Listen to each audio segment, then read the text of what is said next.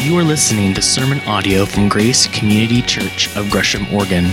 For more information about service times and ways to connect, visit us online at gracecc.net. So if you are a guest with us, once again, welcome. And you may not know that we have been going through a study on the Gospel of Luke. And this has been a multi-month Sunday. We're going beginning to end like we normally do with the books of the Bible that we study together. And we're about 2/3 through now. We come today to Luke chapter 20, verses 1 through 19. So if you have a tablet or a phone or some kind of electronic device that you have a Bible on and want to get that out, go ahead and get there. If you're old school like me and you still use a hardcover Bible, then go ahead and turn, there's 3 of us in the room. Go ahead and turn to Luke chapter 20, and we'll come back to that in just a minute. Some things have happened in these last couple weeks for me that this passage we're going to look at today has spoken really powerfully to, and I wasn't expecting it to. And I debated with, and even asked one of my daughters her opinion about, do I share this to start the sermon because it's kind of heavy and difficult? And she said, yeah, it's real life, and this is real life. But it's been a tough 2 weeks for me on one front in particular, because some things have happened that have been very disappointing and very discouraging to me, to be quite honest with you. And they both involve 2 people who I have history with. One, the first, is really a leader of leaders. He's worked with pastors and leadership teams at churches. He really has an international scope to his ministry. He's just a very influential, very impactful man of God. But this last week, there was an allegation that was brought to his elder team, because he is the lead pastor / senior pastor of another church in another part of town here, that he was having an affair. And so the elders did what they absolutely needed to do and had to do. They confronted him with that, and he owned it and said, yeah, I have been having an affair. In fact, I was having an affair prior to this one. And so the elders and leadership team did what they had to do, and they removed him as the lead pastor and an elder of that church. And that's very personally painful to me, because this man has had tremendous influence on my life. A lot of how I preach and what I've learned with preaching has come from him. And that one's been a tough one for me to do business with. But right on the heels of that, just a number of days after, I heard about another friend who serves, or did serve rather, at my previous church. And he kind of held a role that was a conglomeration of the roles we have here at Grace. Dave Learwick is our administrator, and he's a wonderful administrator, and he does that for us. And another Dave Pritchard, is our facility guy here at Grace, and he does a wonderful job with that. The position my friend served in was kind of a conglomeration of those 2 roles with some additional responsibilities. And the way his role was configured, it allowed him to have eventually unrestricted access to the finances and resources of the church. And it just came out this last week that it's been determined that over the last 7 years, he's embezzled almost $500,000 from that church. And again, this is someone who I've had a lot of history with, long friendship with. We haven't connected in a lot of years because I'm here and he's there, but feel very connected to him nonetheless, and very disappointed once again. And honestly, the first place my mind goes when I hear stories like that is, there by the grace of God go I. The human heart is capable of anything, and I don't put myself above being tempted by any type of brokenness like that.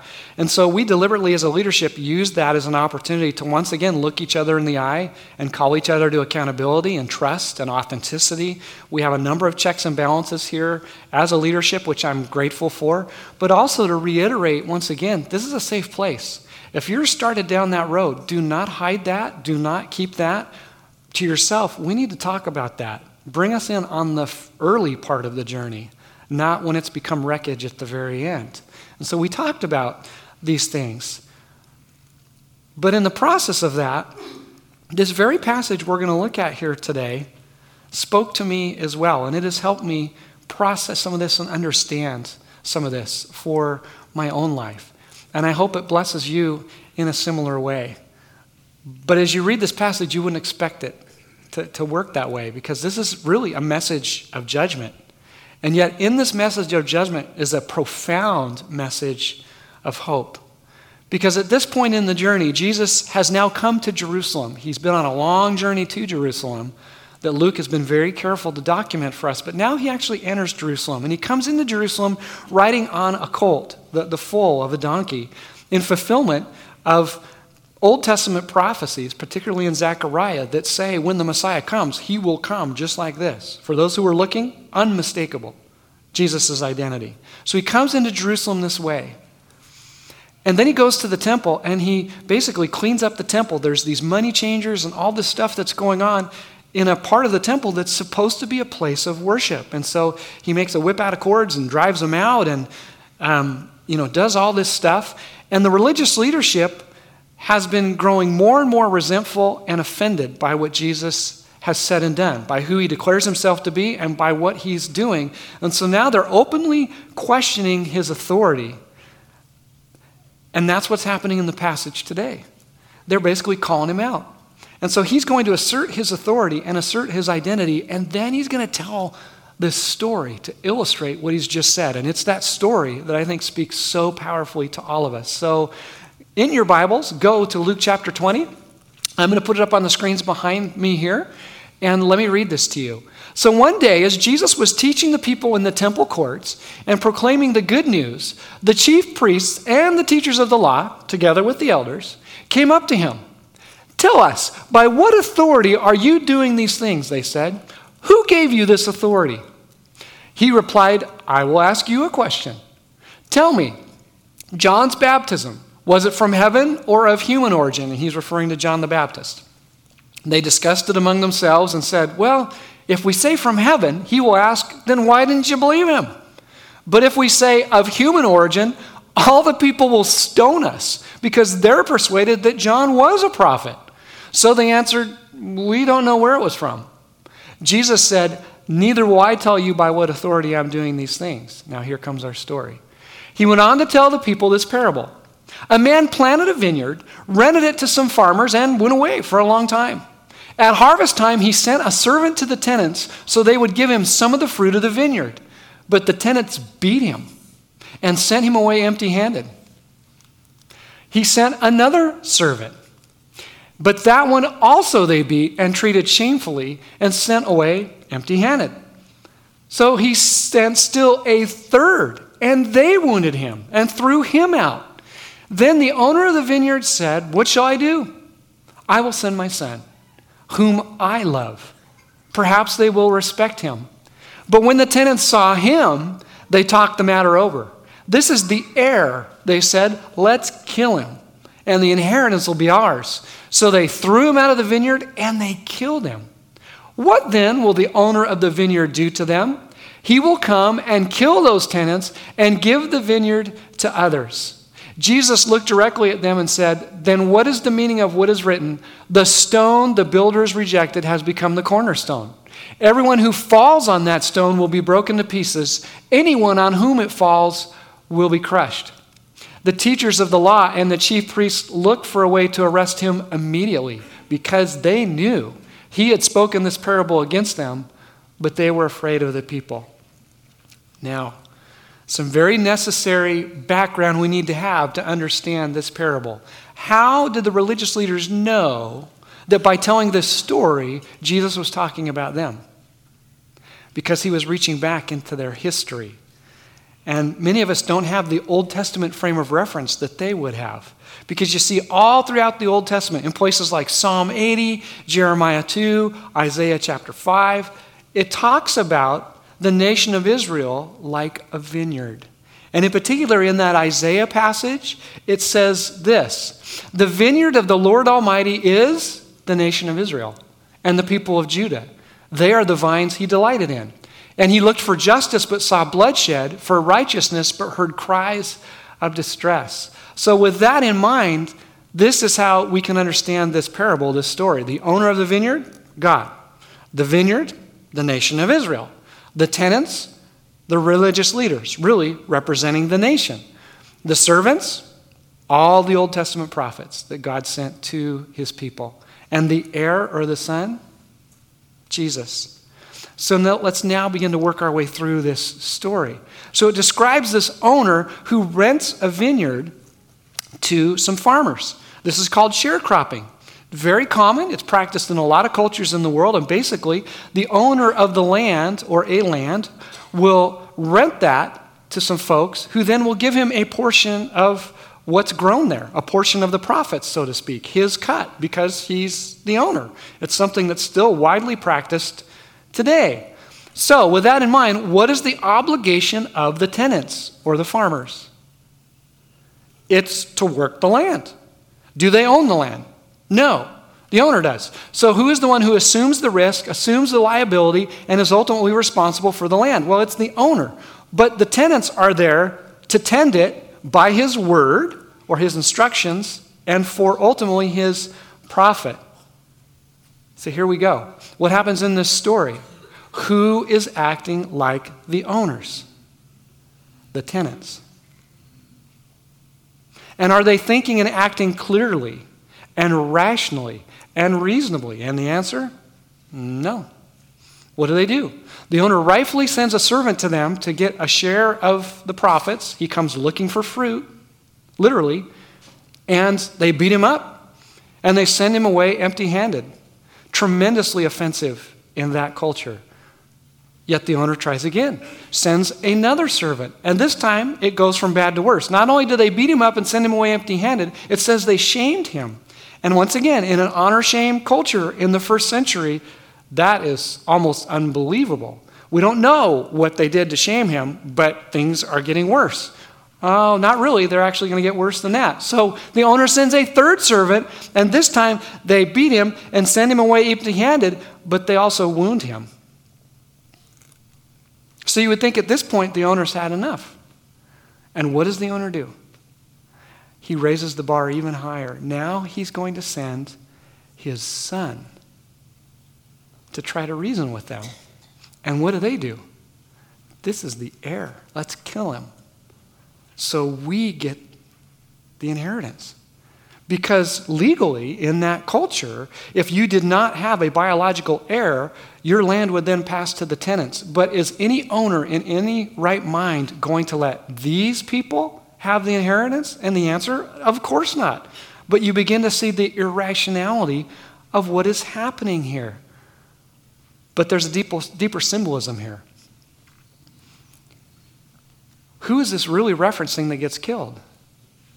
Jesus, who is on his way to Jerusalem to his death and crucifixion. And this is a direct reference to the nation of Israel.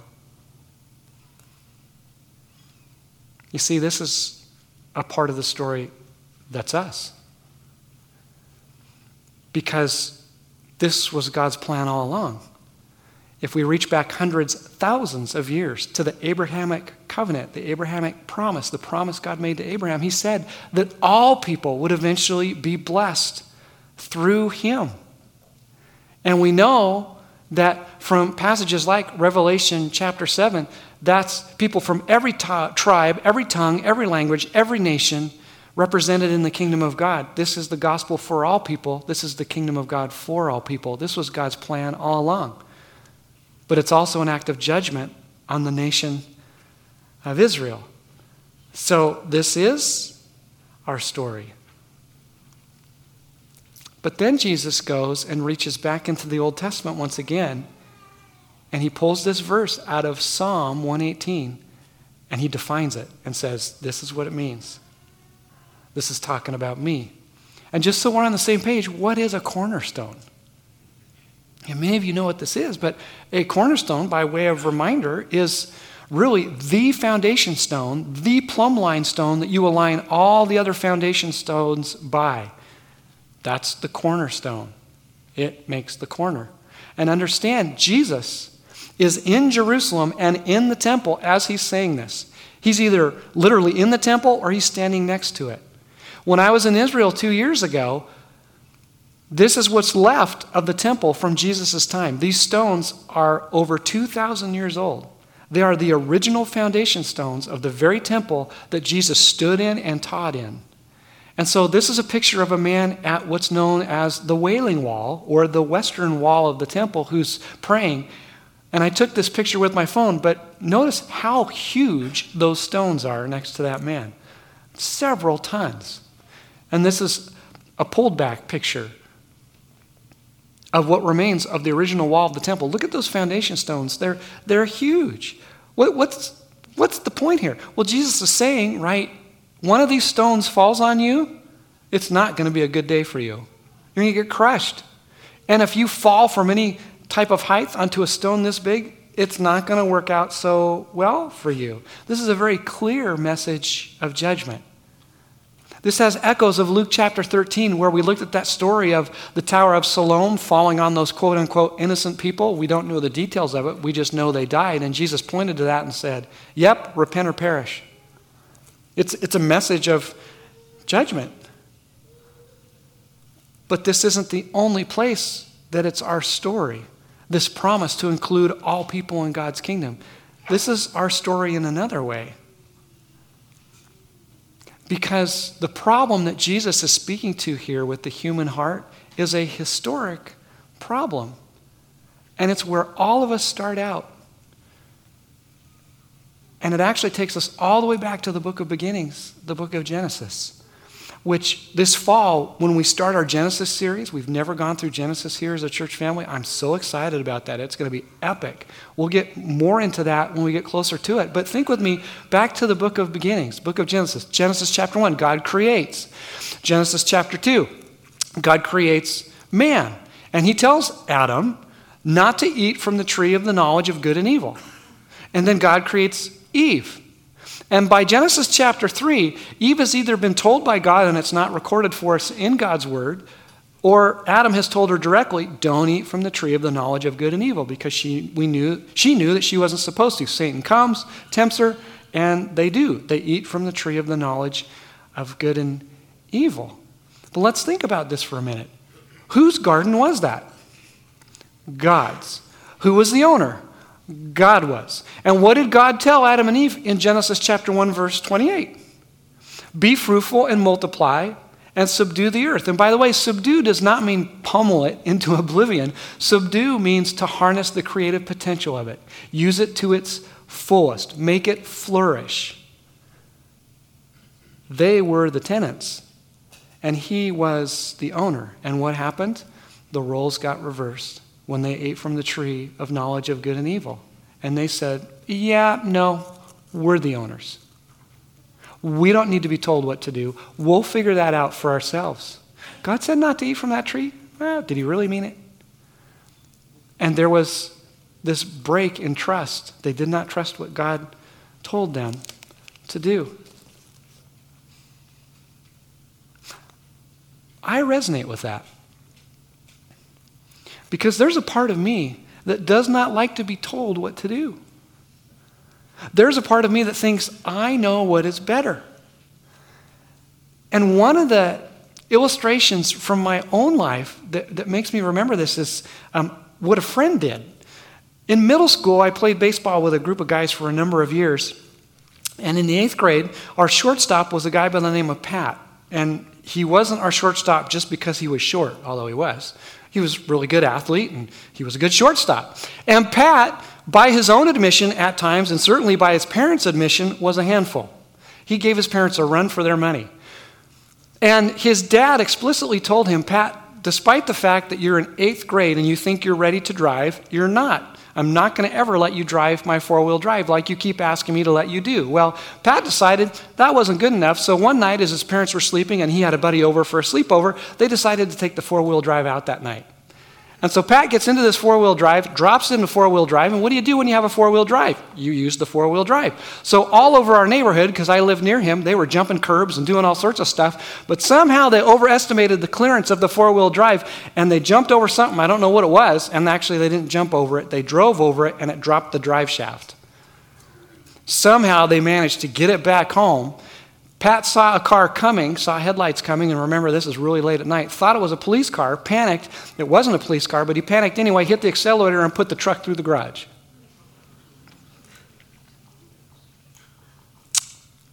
Why did he do that? Why did he take that 4-wheel drive out? In part because his dad told him not to. And he decided he would do it anyway. And here's this guy who can barely see over the steering wheel of this four-wheel drive who thinks he's got it all figured out. I can be like that. And so can you. In fact, that's where we all start, apart from Jesus. Because we resist and resent this idea that we are not the owners of our lives. We don't like someone telling us what to do or perceiving someone's telling us what to do, so we'll just figure out on our own. Because we have to understand that sin, that brokenness, is more than just what we do or don't do. It is the bent and inclination of our hearts. And so when you begin to think that you are the owner of your life, then you become self-righteous. And life becomes all about your rights. And you become entitled. And it leads to being smug and selfish with your life. We think we're doing just fine, thank you very much, to control our lives on our terms, our way, right away.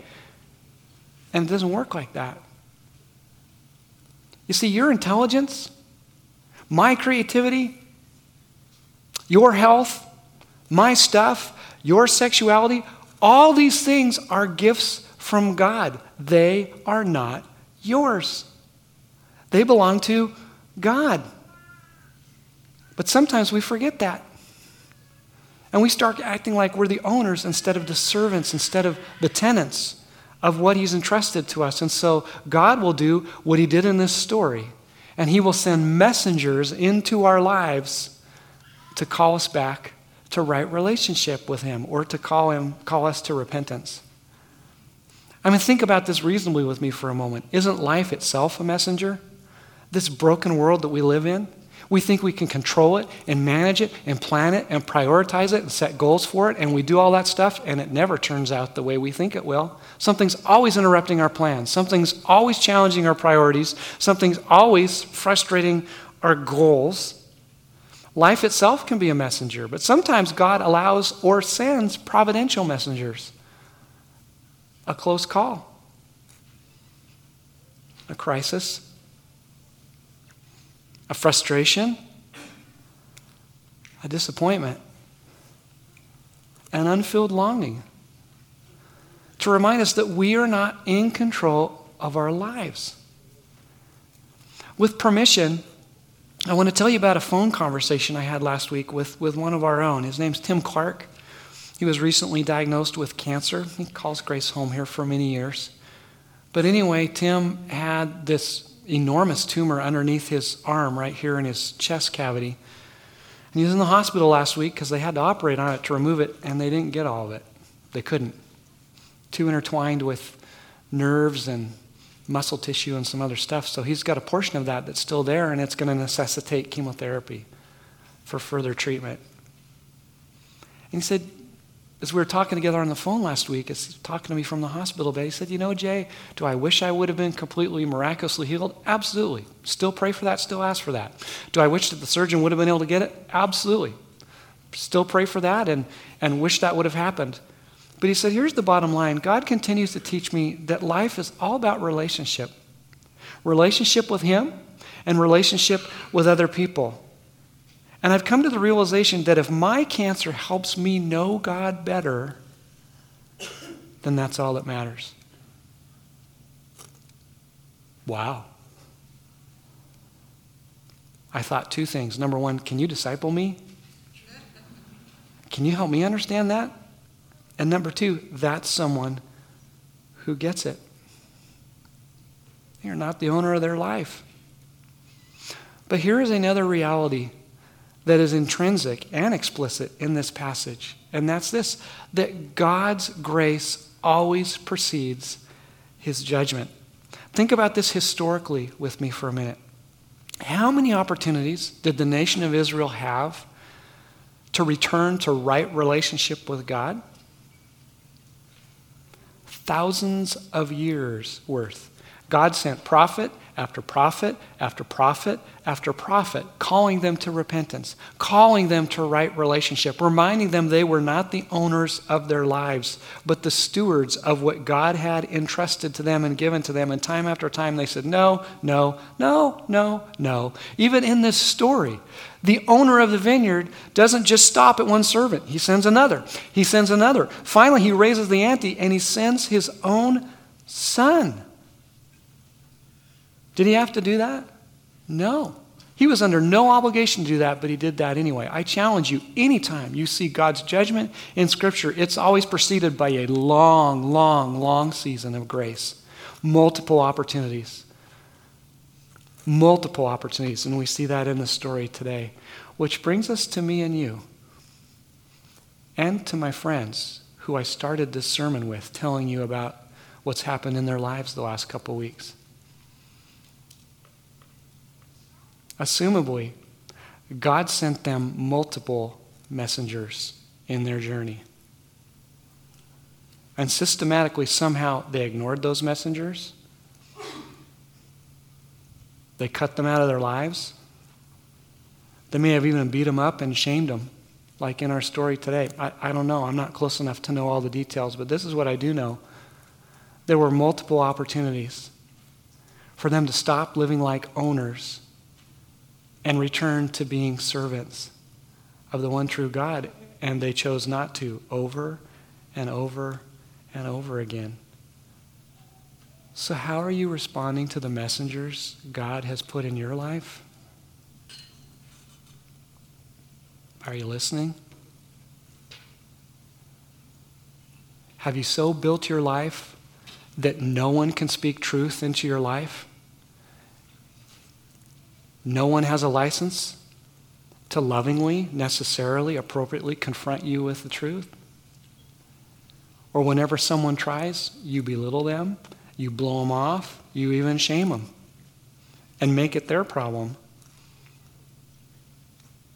Because the reality is, this is a God who does not want to harm us. He wants to heal us. Just like in our story that we looked at last week with the blind man. He comes to Jesus and Jesus says, what do you want me to do for you? Because he was testing his heart. Another way to say that is, do you want to get well? Or do you want to continue to be sick? And how well is that working out for you? That's what God does again and again as he comes to us and he offers us a way out. God's grace is not a license for you and me to sin and be selfish and celebrate our brokenness. God's grace is the escape from that brokenness.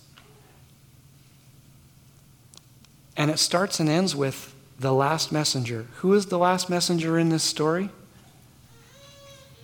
It's Jesus. And to enter his kingdom, as we've seen over and over again, you got to humble yourself. You got to realize and accept you are not the owner of your life. He is. And by the way, his terms are way better than yours. His conditions are way, way better than what you'll settle for if you live life apart from him. But understand, if you reject the final messenger, there is no more hope for you.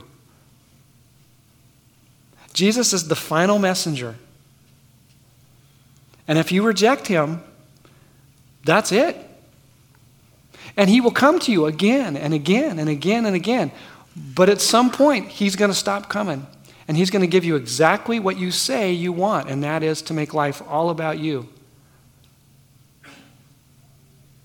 And you don't have to live like that. And thankfully, neither do I.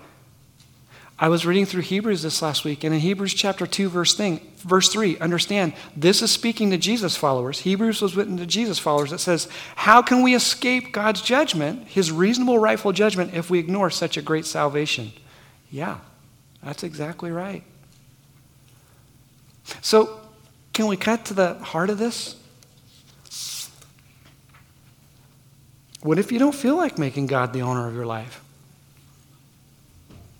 What if it feels like whatever he's asking you to do with what it means to follow him and love him is unreasonable or makes no sense, or you just, quite frankly, don't feel like doing it? What should our motivation be? This is a true story that I'd like to read to you. This is about King Hussein, who was the ruler of Jordan for about 30 years. He passed away in 1999. This is a true story.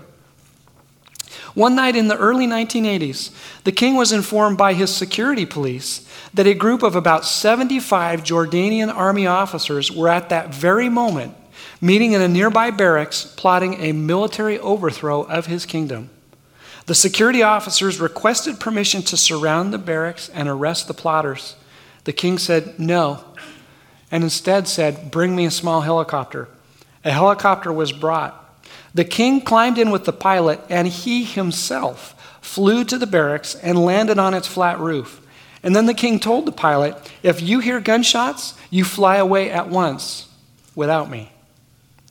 Unarmed, the king appeared in the room where the plotters were meeting and quietly said to them, "Gentlemen, it has come to my attention that you are meeting here tonight to finalize your plans to overthrow my government, take over the country, and to install your own military dictator. If you do this, the army will break apart and the country will be plunged into a civil war. Tens of thousands of innocent people are going to die. Yet there is no need for this. Here I am. Kill me and then proceed. Because if you do that, only one man then will die." After a moment of stunned silence, the rebels as one person rushed forward to kiss the king's hand and feet and to pledge loyalty to him for the rest of their lives. True story. And so is the story here this morning. Although there's a key difference between what I just read to you and what we looked at here this morning, and it's this. We killed the last messenger. It was your brokenness and your sin and mine that put Jesus on that cross. And he accepted that and took that on himself in order to free us from a life of brokenness. He sacrificed himself so that we could live. Why would we pledge our loyalty to a God like that? How could you not pledge your loyalty to a God like that? A God who is willing to die on your behalf and mine in order to bless you and free you from a life of selfishness and self-focus and sin, but instead to call you and empower you to live a life that is blessed, that has joy, that has peace, and that has a future. A life now and a life someday eternally with him. The real question here this morning is this: how will you respond to the last messenger? And I know that in a gathering this size, there are a number of you, because you're human just like me, you are doing battle with this. You are wrestling with it. You know there are portions of your life where you are acting like an owner and not a servant. And it is not too late to turn from those. That is the beauty and the power of the gospel of Jesus Christ. It is never too late when he comes to you and calls you to repentance to respond. So will you? Will you believe him and trust him? Will you make him your king? Will you make him the cornerstone of your life? We're going to sing about that right now as the worship team comes. But this is your time. There's communion off to the sides. Remind yourself of what he's done for you. Do business with him. Do not let this opportunity go by. Do not say no to the last messenger who once again comes to you and says, will you trust me? Will you believe me? Let me pray his blessing over you. Jesus, thank you that your words are words of hope. Thank you that you give us multiple opportunities to turn back to you. You are so patient, so gracious, so merciful with us. When you judge, it is because you have given us chance after chance after chance to turn back to you. Would we not squander that chance once again here this morning? Would we trust you and believe you for what you say? Would we make you the cornerstone of our life? Lord, forgive us for acting like owners when instead we are your servants. Help us to believe that and live that through the power of the Holy Spirit. And by Jesus' name, by your name, amen. I love that song. It's such pure, unapologetic, unadulterated worship of the one true God. It's awesome. And I love to worship with you. And part of worship is that ongoing process of realigning our hearts with God's. This is a safe place to do that. You know, one of the unfortunate things that I hear sometimes when I'm talking to folks is that they think somehow they've got to clean themselves up in order to come to church. And just the opposite of true is true. We come to church a mess, and God is the one who cleans us up. It is okay to not be okay, but it's not okay to stay that way. God is constantly calling us back to right relationship with Him. And the thing with sin and brokenness is that it grows in the dark. Those voices that are not from the Holy Spirit that tell you no one else can relate to this, you're the only one struggling with this, what if people found out, no one can ever know, that is not the Holy Spirit in your life. That's someone else who wants to keep you trapped in your sin and brokenness, and you don't have to stay there. There is freedom and hope and joy and peace and fulfillment in Jesus, and this is where you find Him, is in a community of Jesus followers like this. We're not perfect. That's why we're here.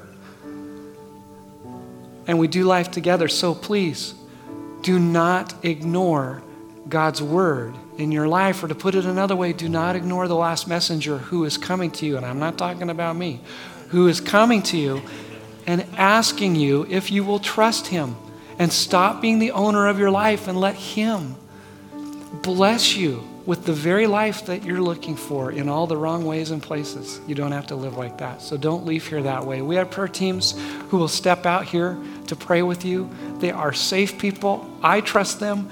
You can trust them. Come talk to me. Talk with the person who brought you. But don't miss out on what God has for you. And I want to pray that blessing over you right now. Jesus, I thank you that you are the God who comes seeking us despite our brokenness.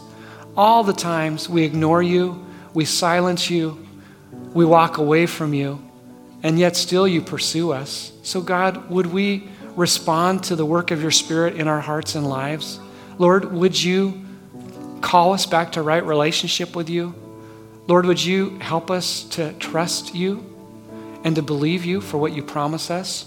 We love you, Lord, truly. And as we go from here, we recommit ourselves to follow you with every part of our lives. And we thank you for this time we've had together here. In Jesus' name, in your name. And God's people said, amen. So go and live for Him. And we hope to see you next week.